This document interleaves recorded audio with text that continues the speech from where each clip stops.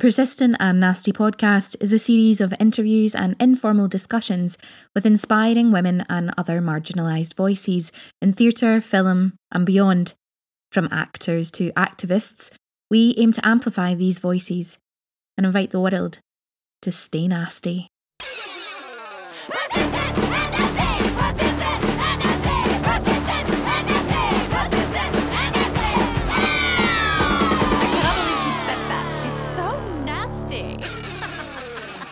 Hello, you gorgeous lot, and welcome to another episode of the Persistent and Nasty podcast, Edinburgh Festival Fringe Series 2022. Elaine here. I hope that you're all looking after yourselves, staying well, keeping hydrated, and doing whatever you need to do for you.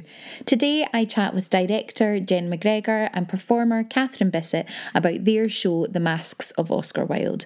We have really brilliant discussion about the reclaiming of the word queer and what that means now in comparison with what it meant in Wilde's time. Also the fact that Catherine is a woman of colour playing a queer white man. Such a fascinating conversation about this play, and I hope that you all enjoy it. You can follow us on all social media: Twitter at Persistent Nasty, Instagram at Persistent and Nasty, Facebook Persistent and Nasty. Send us an email to persistentandnasty@gmail.com, and you can also follow Louise and I on social media. Louise is at Ms. Louise Oliver on both Twitter and Instagram, and I am at Elaine Stirrett on Twitter and at Elaine.Stirrett on Instagram. For today's episode, I suggest. What do I suggest? I'm feeling like a vodka martini, dirty vodka martini, champagne. Really, whatever you want, right? It's the thing. Oscar Wilde would have whatever he wanted, so you have whatever you want, and that may just be a good old cup of tea. Sit back, relax, and enjoy. Today I am joined by Jen McGregor and Catherine Bissett, and we are going to chat about their show, the development of it, and where you can see it. Obviously, all the key information, get that audience in there. So who would like to go first? So we are doing The Masks of Oscar Wilde at Greenside at Riddles Court. This was a project that I found out about when they advertised on Facebook for a director, because it's a Canadian company. It's registered in Quebec, and that is where it began its life. And the playwright, Shaul Ezer, is Canadian. He's originally Iranian, but moved from Iran to Canada.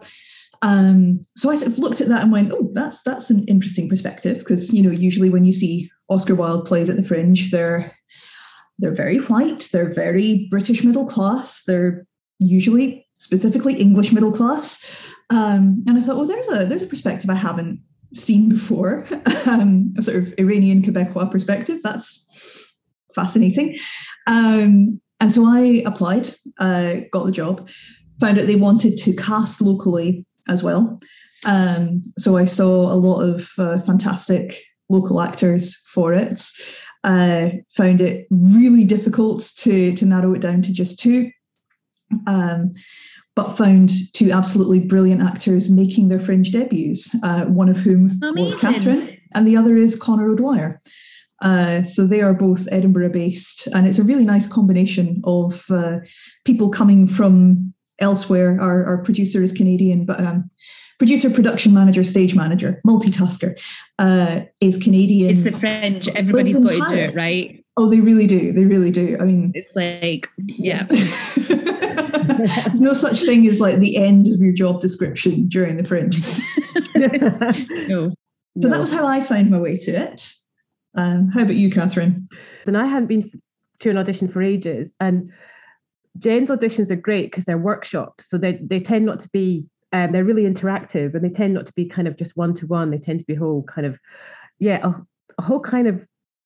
cornucopia of interesting things to do with other actors. And you don't even feel that you're in an audition, really. You kind of forget you're in an audition, and you do a lot of dancing and jumping about and scenes with other actors and things. And I thought, well, I've got nothing to lose. It'll be a good laugh. And so I went along, and it was great fun. I had no expectations of getting the part because it was as Jen said, I didn't have that background, and I just assumed, because it's sort of play about Oscar Wilde, I kind of thought, do I fit any of these roles? Really? I mean, I'm half Jamaican, 50-year-old mother of 2 teenagers, and just thought, well, I don't know if I fit any of these parts, but it's such an interesting approach to the play that I thought, well, maybe it depends how they approach it. But I had a really good time at the audition, and then found out that I got it, and it was really interesting because at the audition, Connor and I really got on really well. There was a kind of really nice connection between myself and Connor, even though I didn't know his name at the time, and he was just this really young, exuberant, energetic, great actor there. So I had no idea he had been cast until quite late on, actually. So it was really nice to discover that, because he's great. He's a fantastic actor, and he's absolutely brilliant to work with. Just one of the best people I've ever worked with, I think. And we had so much fun doing it. So yeah, that's how I was cast, and it was it's a real challenge, actually, because I don't know how many parts I'm playing, probably 4, something like that. So it is quite and Connor's playing about 9. I think I've run out. I can't even remember how many parts he's playing now, but maybe slightly less than that now.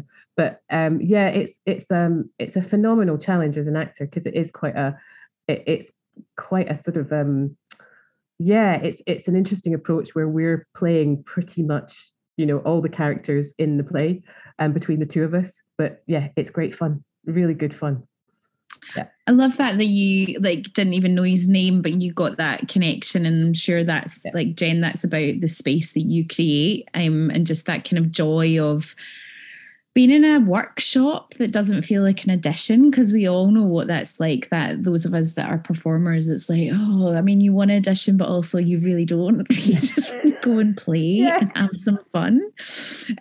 So that's just a lovely experience to be in, and just so nice that you felt that connection, and that's clearly, I'm sure, will be feeding it in throughout the show as well, which is just will be great to see. So tell us exactly, the Masks of Oscar Wilde, tell us exactly what we are going to see when we come along to this show. So it's an exploration of Wilde's life through the various sort of social masks that he wears, but it is also kind of an exploration of someone who might be some kind of reincarnation, possibly, of Wilde himself. So it takes a form largely of a sort of confrontation between a lecturer and a student. So we've got the professor, who Catherine plays, who is giving this lecture about Wilde as a literary figure, and trying quite hard to stay away from the questions of Wilde's sexuality and his downfall and all of that kind of thing. So she's basically trying to get through the whole thing without mentioning Bosie. And the student is absolutely not going to let her do that. And gradually, over the course of this, Oscar starts to emerge and speak through the professor. So we're telling this through a combination of some kind of physical storytelling elements, because obviously lots of multi-rolling and things like that have got to be nice and clear. We also have some slides designed by Mark Bolsover, because when I got the job, one of the things that was in the script was that there are lecture slides backing up what the professor is saying. And I took the decision to expand that into there being slides that are in the world of the student and Oscar Wilde. And so this sort of vision of Wilde's world that the student has is rendered through some slides that are completely diametrically opposed to what the lecturer is bringing in. So there's a visual element backing that up. And then after that, it's just down to Catherine and Connor doing some fabulous acting. I love it. Catherine, how does it feel, like that kind of sense of, as a female getting to play such a well-renowned playwright who is male, but also a queer male? And I think like the thing about that, there's so much conversation at the moment about queerness, which is great, and the reclamation of that word. as well. But obviously at that time for Oscar Wilde to have been queer and to have been called queer is such a can't even find the words that I'm trying to say. But you know what I'm trying to say over Zoom. Absolutely. He is an astonishing figure, you know. I mean, I think we all know a bit about Oscar Wilde, don't we? I mean, it's kind of one of those things where there are a lot of people who know a lot about Oscar Wilde, and there are some people who know a bit about Oscar Wilde. Not many people know nothing about Oscar Wilde, but what was extraordinary to me was how actually, even for his time, how kind of out there he was, really. I mean, he did stand out. He didn't make any attempt really to hide it. I mean, and at the same time, you know, obviously he fell foul of a society which really hated it. And he also fell foul of his own arrogance a little bit, because what I did not know, and one of the pivotal parts of the play is how he messed up in court a bit. And, you know, his wit and his, you know, this incredible intelligence he had. And Jen's talked about this, and I think it's just absolutely right, that he was brilliant when he was prepared. He was brilliant when he had thought about what he was going to say, and these extraordinary concepts that he had, you know, nailed down to these beautiful epigrams and these incredibly, hysterically funny kind of little snippets of thought. But when he was on the other stage, when he was in court, he was really lost, and he misplayed it. And, you know, that's something I didn't know. And he kind of, and Bosie, of course, was tragic, because he, you know, we all the way through the process as well, when we were rehearsing, we were trying to figure out what his relationship with Bosie was really like. And, you know, who wore the trousers in that relationship, you know, who was dominant. And, you know, did Bosie really muck him around? Was he sort of really kind of desperately in love with this man who treated him badly? Or, you know, what was the dynamic between them? And it was fascinating to actually explore all of that in the play. Oh, we've lost Catherine. Oh, we've just lost Catherine. Oh no, she'll join back. Maybe you can pick up on that, Jen. Certainly. It's one of the things that really fascinates me coming at this now, because obviously that I cut my teeth at the Fringe as a teenager, as a little baby bisexual, seeing plays about Oscar Wilde, right? And he was one of those playwrights that was absolutely formative for me, because I think quite often if you're a young queer person, like, he's one of the first artists you come to, or he certainly was in the 90s, one of the first artists you come to who is historical, enduring, and known to have been actively queer. Like, it's not a kind of, oh, he had some close friends, who knows what happened there. Like, no, this all came out in court. Like, even during his second trial, he told people exactly what the Love That Dare Not Speak Its Name actually was.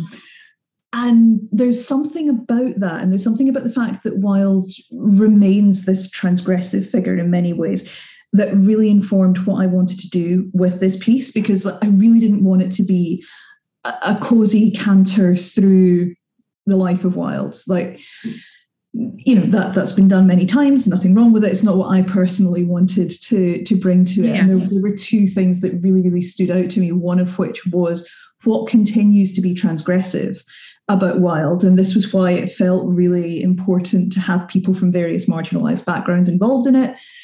And the other thing was actually his socialism, which if there's a chance to talk about at some point, I would really, really love to, because that is definitely that's something that Shaw, the playwright, has chosen to emphasise, that I have to admit I'd never seen emphasised in a work on Wilde before, because I think we all think of him as being a playwright whose work is very much about the drawing room comedies, and who was all about moving in society, even if he didn't come from that society.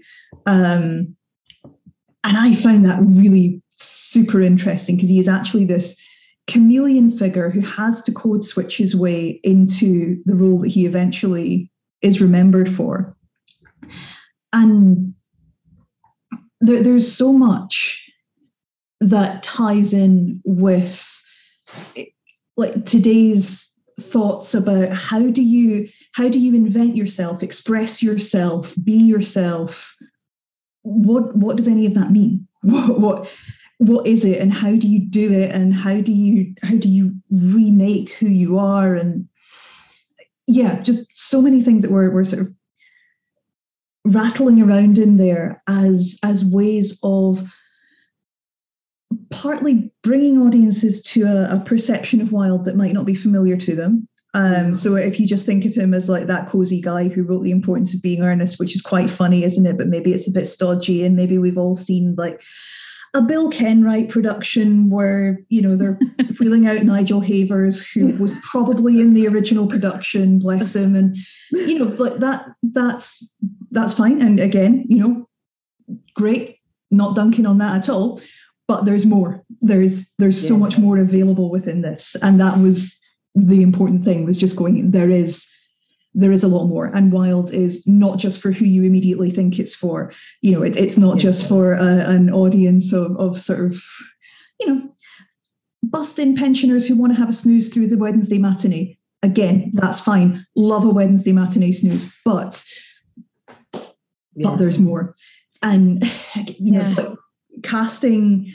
In Connor, casting a young queer man, and in Catherine's case, casting a woman of colour, and all of that. Like, it was important just right from the start to go, this is not the Wilde that you remember from the Stephen Fry movie in the 90s.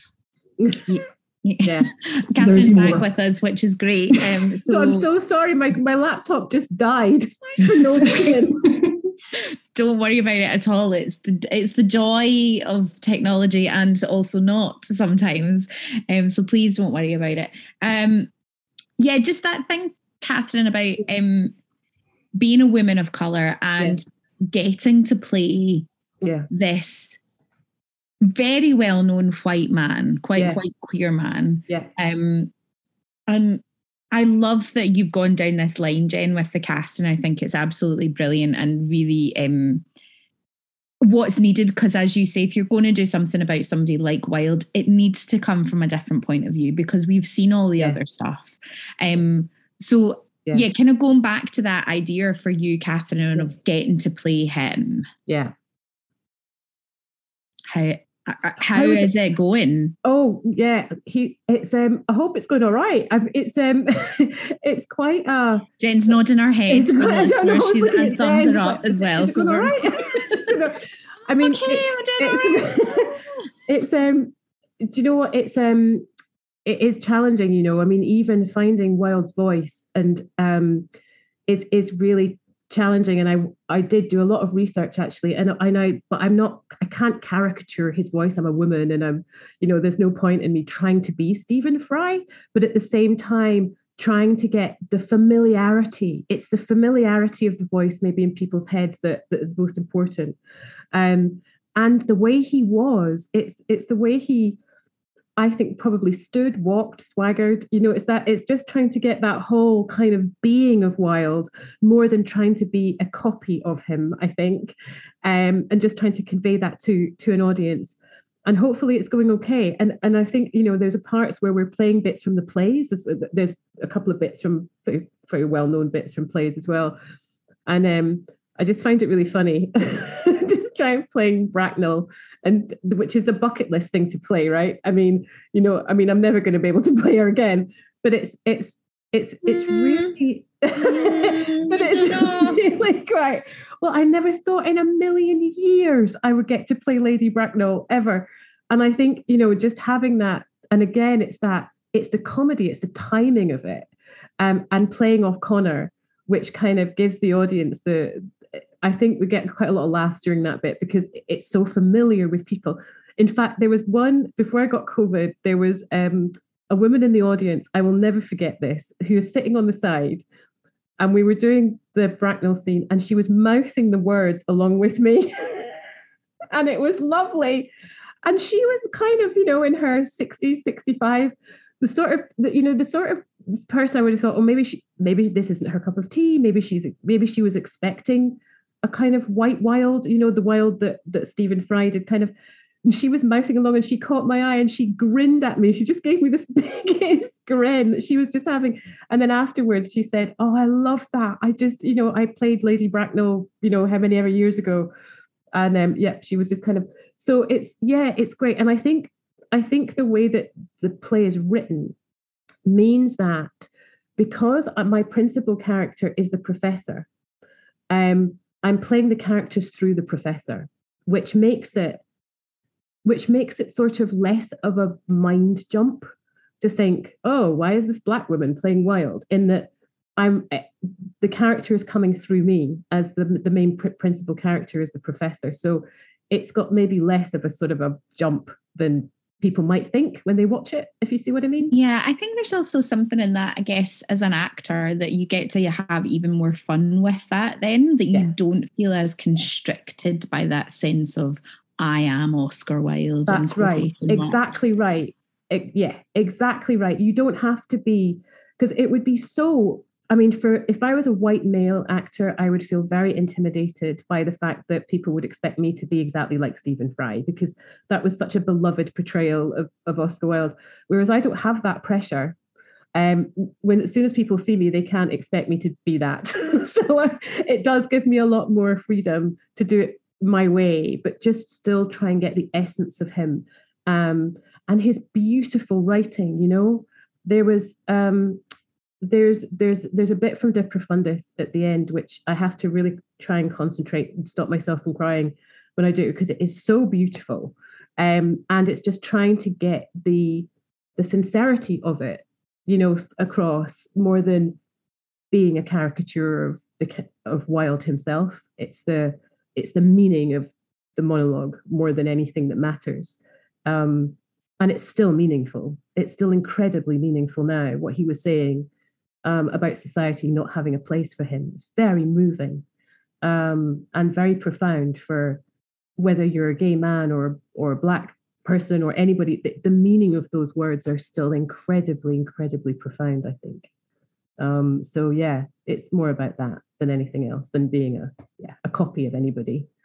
Yeah, and also, as an audience member, I don't want to see a copy. I want to see something else. Yeah. So I think that's great. And so obviously there's the relationship. So how does that go within this version?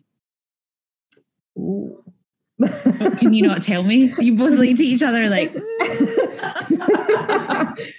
is it spoilers? Do we need to just kind of go? Sorry, Jen, do you want to come in, or do you? I'll go for it. The relationship with Bosie is interesting in this, because really interesting.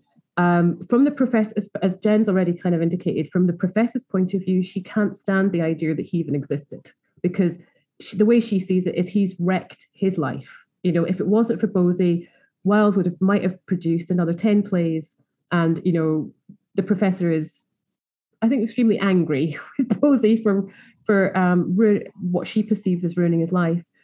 And so the play then explores his relationship, and the way that Shaw's written it, it's almost as if I think he perceives Bosie as quite manipulative of Wilde, and was able to use his beauty and his age, and obviously Wilde was obsessed with youth, and used that really to get what he wanted. And the real kind of thing that we explore is how it's quite painful, actually, the way that it's sort of explored, I think, because you can really sort of see Wilde's vulnerability, I think, in his relationship with Bosie. Even though we don't quite know what the dynamic was at all times, it really shows his vulnerability, even though he was the older man, even though he was the great literary writer and, the apostle of aestheticism in London, the actual king of the world all the time. He was so vulnerable with Bosie. That's how it's really written. And Bosie really had him wrapped around his finger, and as a consequence got dragged down this pathway, which led to his ruin, really. And that's kind of how it's portrayed. And Connor is brilliant. I mean, he's fabulous. He is absolutely brilliant at playing Bosie and against Wilde, and the way he manipulates. And he is young, and because Connor as well is a young, very good looking male actor, he really does have that incredible presence where you can see him being able to. I feel manipulated when Connor goes into Bosie. Wilde's got that line that he speaks in court about the joy and hope and glamour of life that lies before young people. Right. And you can see that in Connor. It's disgusting. He's got a ridiculous amount of energy. He is just so beautiful and sort of, I know, and that energetic youth. And he has that Bosie energy in the sense that he, you can absolutely see Wilde just doing anything Bosie asked him to do. You can also see Connor's got a lot of sympathy for Bosie, because there's a bit that Shaw highlights in the text about the fairly horrific background that Bosie came from. Because in terms of class and money and all that, very privileged, but his father was horrendously abusive. And Bosie's not had a great time of it. So the sort of manipulative aspects of his character, while the abuse he suffered doesn't necessarily excuse that, it does explain it to some extent. So for Connor, that gives him a way into understanding where some of this might have been coming from. And it's really interesting as well. One of the things that came up, there's a character who unfortunately got cut along the way, who was the apparently Wilde's first lover, Robbie Ross, a Canadian journalist, and he was also considerably younger than Wilde, but seems to have been a lot more confident in his sexuality at a young age.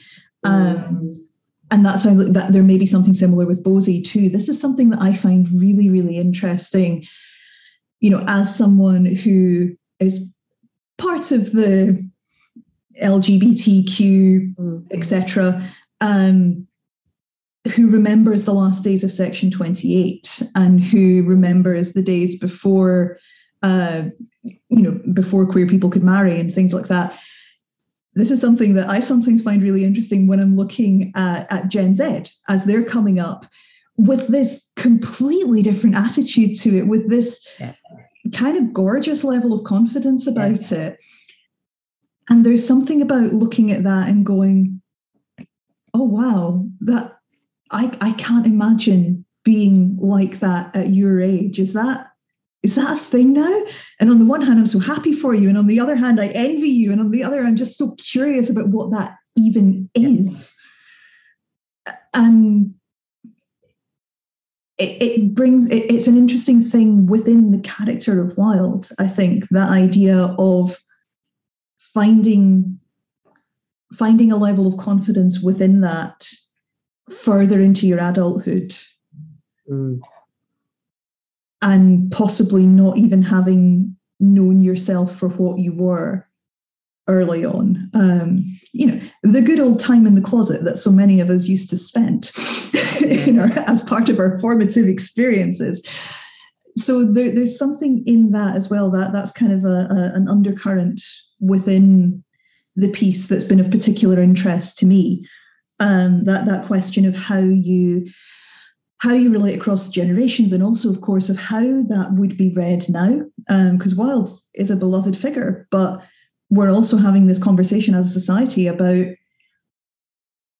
what it is for someone to have a relationship with a person who's considerably younger than them, and what kind of power dynamic that is, and what the factors are playing into that. And is it okay? Is it not? Is it personal choice? Is it something that we should be wary of? And it's complex. And this is something that always excites me, is work that looks at complexities and difficult questions and things that feel like they should have a very, very clear answer, but it turns out that real life is super complicated and people have all sorts of different feelings on things. So that's it is a really interesting one, that one, isn't it? That idea of like age gap relationships and where we place them now. And like Catherine, you were saying that idea of how manipulative Bosie is and how vulnerable Wilde is with him. And I think lots of us probably have that idea of the professor, like he ruined him and all of that. Right. But I think what you kind of get from Wilde is that was always going to happen anyway, no matter which way you went and who it was, because whatever that vulnerability or that lack of self, I guess, in that point was able to be used. Yeah. And do you know what's really interesting is that Jen was saying, we were talking about this, and it's presented in the play and it doesn't give you any answers. And I think this is a good thing, is that there was definitely an uncomfortable element with Wilde, with younger boys. And, some of them I think were pretty young. And they, for sure, there was definitely also an element of maybe only taking advantage, but and Jen said this when we were rehearsing, that you've got an older man who has got champagne and he's terribly clever, and what's not to like if you're a young boy, and if inviting up to rooms and have some champagne and have some, and for sure in any language Wilde shouldn't have done that, quite possibly, in anybody's language, and at the same time, with the Bosie relationship, you get a sense that he, there was a genuine love there. There's a really uncomfortable, it's really interesting because there's a speech in it, which is the famous one, which again is in the play, which is "The love that dare not speak its name," which I was fascinated to read when he did it in court. Got equal amounts of boos and applause, I think. And I think that's probably it, like equal amounts of boos as applause, in the sense that he was basically being very candid about this obsession with youth, this obsession with young men that he has, and he was equating it with great works of art. He was justifying it by saying, it's like Plato's philosophy, it's like Michelangelo, it's like all these beautiful things that we all embrace as art. So what's wrong with it? And he was casting it as intellectual and and dignified and noble. And it's a really interesting defense. And he's saying the world does not understand. And I think there's a conflation of two things in that speech. I think there's a conflation of youth and a conflation of homosexuality. Mm. And it's a shame because the youth part is the more tricky part. And do you know what I mean? It's the really tricky part about it, where you think, oh, if they hadn't been 16 or 17 or however old they were, it almost would be, he would be less controversial. He would have just been a gay man who was sort of persecuted. But it's the youth part, I think, that makes it difficult. Because they were clearly very young men. The court scene, which is one of my favourite scenes to act it, I have to say, which is really, really lovely to act, actually, which is where Connor is pursuing me. And it's a sort of game of cat and mouse in the court, where it is clear from Carson's evidence, the lawyer, that Wilde has had relationships with very young men. And Wilde had lied to his own counsel about that. And, he gets the rug pulled from under him pretty quickly. And there was not really anywhere to go from there. And, it's a really interesting and complicated private life he had, I think, mm-hmm. which isn't easy just to kind of put in a box. Yeah, and it's also interesting that, like, when we're talking about the youth of these men that Wilde had relationships with, we are talking about people who would be, in today's terms, above the age of consent.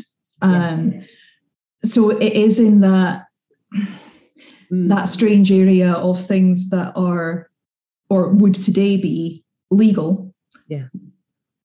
But still feel kind of dodgy, because, if you're, Wilde was a similar age to me. I'm just coming up on 40. And I have to admit, if I saw someone my age, courting 16-year-olds, I would be a bit like, that is not cool. Maybe don't do that. Yeah. Yeah. It's that. I also am really interested in the, like, and you touched on it, I think, Catherine, as well, about the homosexuality of it, right? Like, we look at these figures in history, and the men who have had relationships with much younger females tend not to be as vilified as those who have had much relationships with same sex and much younger. And I find that really, well, it's patriarchy, right? So you know, they just like let it go. Whereas Wilde is totally vilified for that, yet we're not having similar conversations about others. We're not, you know, Lewis Carroll.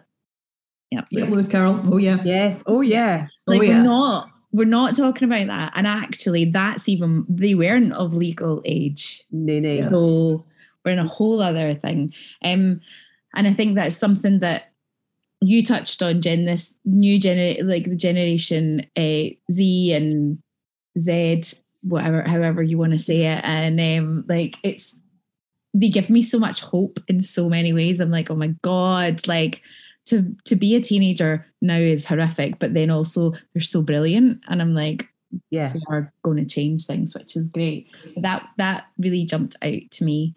I'm just really aware of time as well, but I want Jen to get back to the socialist point that the writer has really pushed forward in this. Would be great to hear about. Like it doesn't dominate the play, but it's there in a way that I've not really seen before. And like, I think a lot of the time people forget that Wilde wrote The Soul of Man Under Socialism. His first play was Vera or the Nihilists, and it was a total flop, and it was set in Russia, and it was about revolutionaries, and like nobody liked it, and it never gets done now. And if anyone out there wants to give me a production of Vera or the Nihilists, like, I'll direct it, I'll dramaturg it, I'll come and sit in the audience for it, whatever. Somebody come talk to me about this, please. Because it's super fascinating, and it couldn't be further from An Ideal Husband and The Importance of Being Earnest, from the Wilde bangers that we all know. But there's a line that Catherine speaks in the play that is from The Soul of Man Under Socialism, which is to recommend thrift to the poor is both grotesque and insulting. It is like advising a man who's starving to eat less. And every time I hear that, I see the entire fucking cabinet in my head. I'm just like,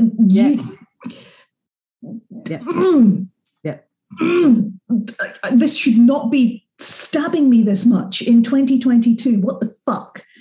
Sorry, you did say we could swear, so I am. Absolutely, you can swear. Do not worry about that.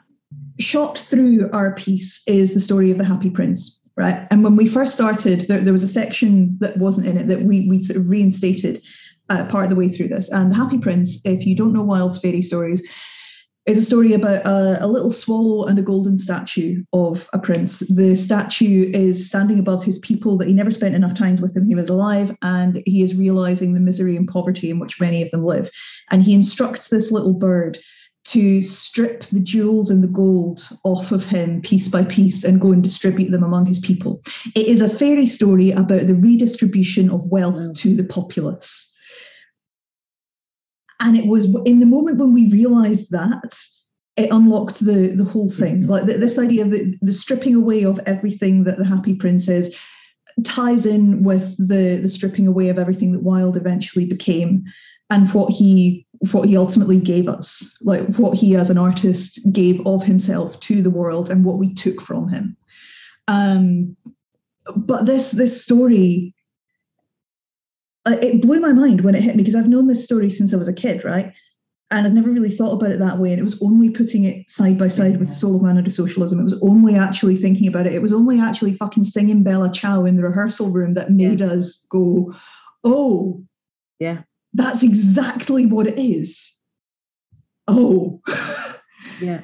Because I think people often forget how critical Wilde actually is of the society that he lives in, because we all know it so well now, because it feels so comfortable now.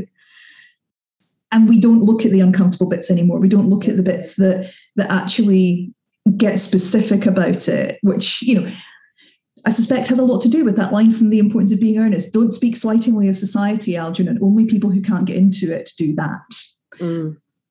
And true, up to a point, that was Wilde. He was not in it and of it, and he was criticising it. And then when it becomes more veiled, he becomes more successful. So that having that aspect of Wilde as socialist in there is so interesting. Yeah.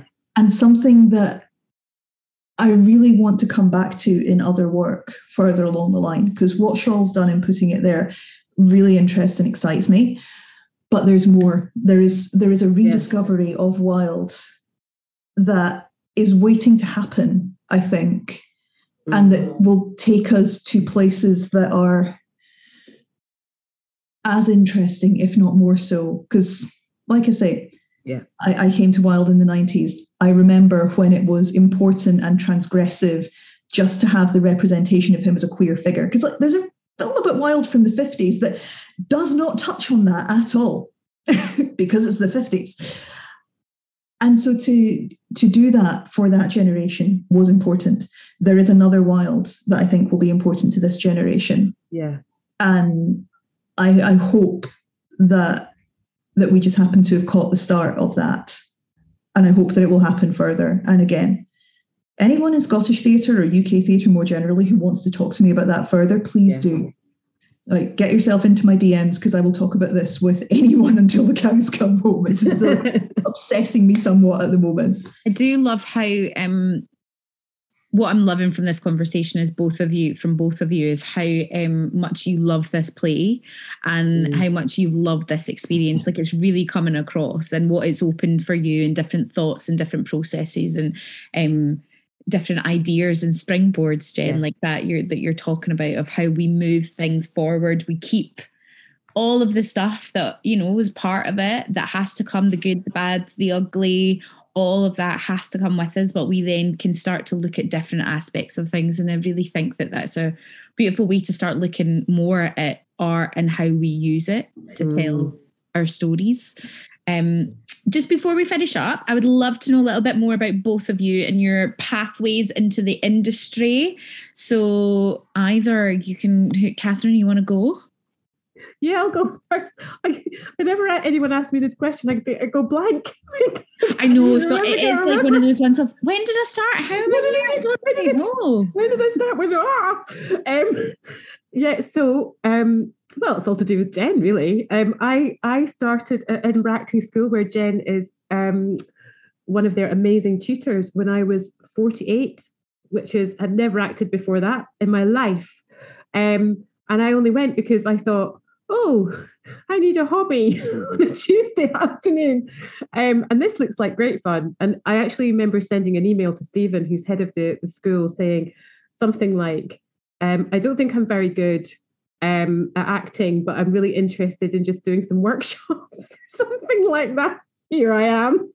And I literally, joined the acting school in stage 1, and thought it was brilliant, and I just stayed there. And then I was very lucky to be cast in a few of the acting school's performances, productions. And then I can't remember what happened. That's all right. Doing that, and I can't remember. And then I'm also asking you this when you've got COVID and brain fog. I know, and I can't COVID and brain fog, I totally get it. I think that was basically it. Yeah, I just stayed very much around the acting school and did a lot with it, and then it's just kind of grown from there. And I love that you came into the industry at 48, and I think that it's so brilliant that people hear that you get to come to this industry and it's never too late. Ever too late. I would never have had the confidence to do it earlier anyway. I mean, I think, sometimes I say, oh God, I wish I'd done this when I was 30, but then when I was 30, I had literally zero confidence, and I would never have done it. So, it was just perfect timing for me to do it when I did it. And also, I think at 48, if you're a 48-year-old woman, you've got a bit of a niche, because they're not a huge number necessarily of 50. I'm now 51. 50 plus year old women. So you've got a niche, and you just play to your strengths, and have a laugh, and it is great. And it keeps me sane. I love it. Jen. I just want to add to something that Catherine said there, which is that there are not only not enough women 50 plus in the industry, but particularly not enough women of colour. Yeah.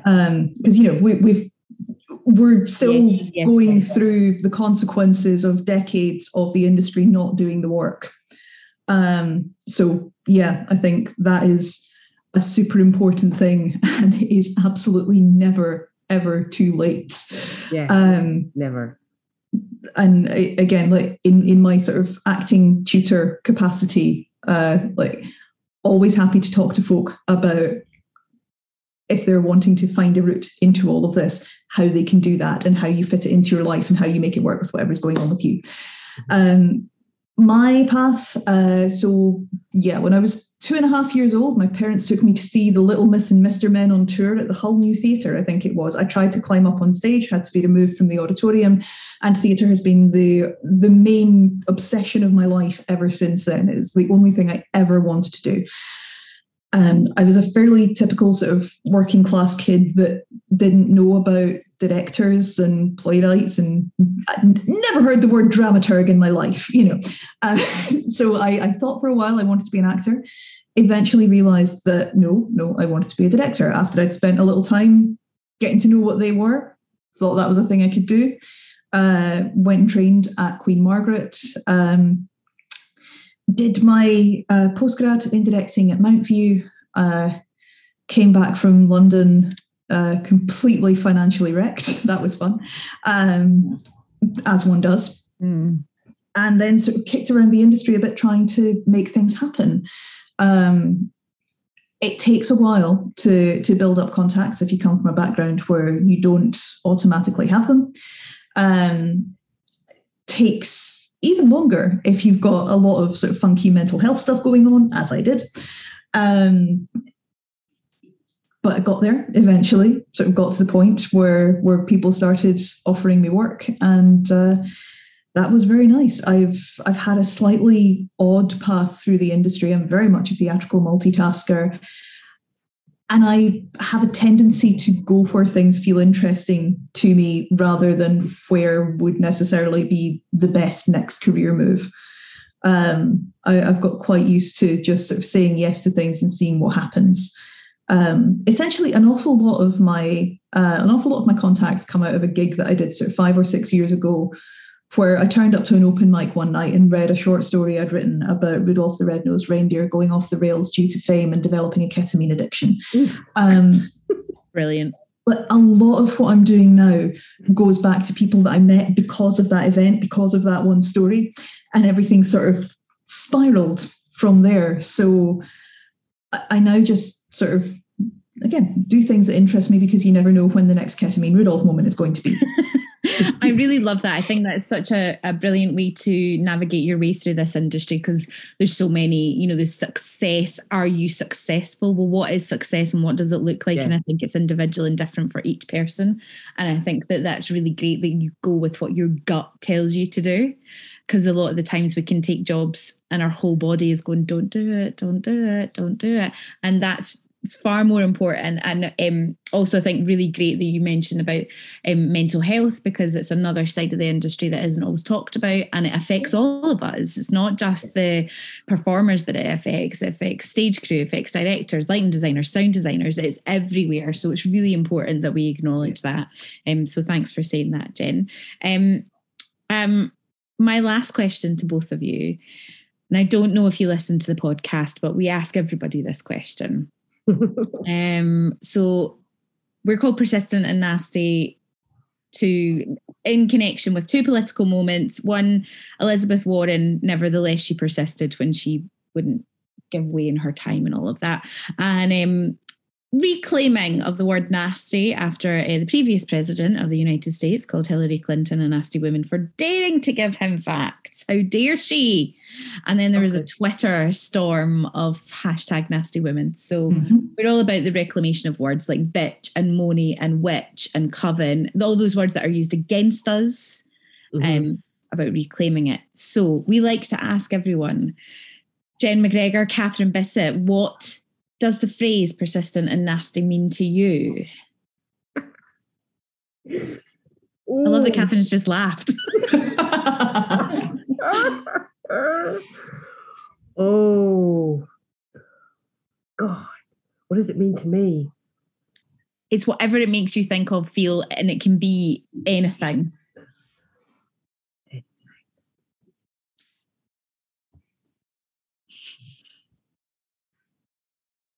I'd say it's what you got to be and it's what you got to do. Yeah.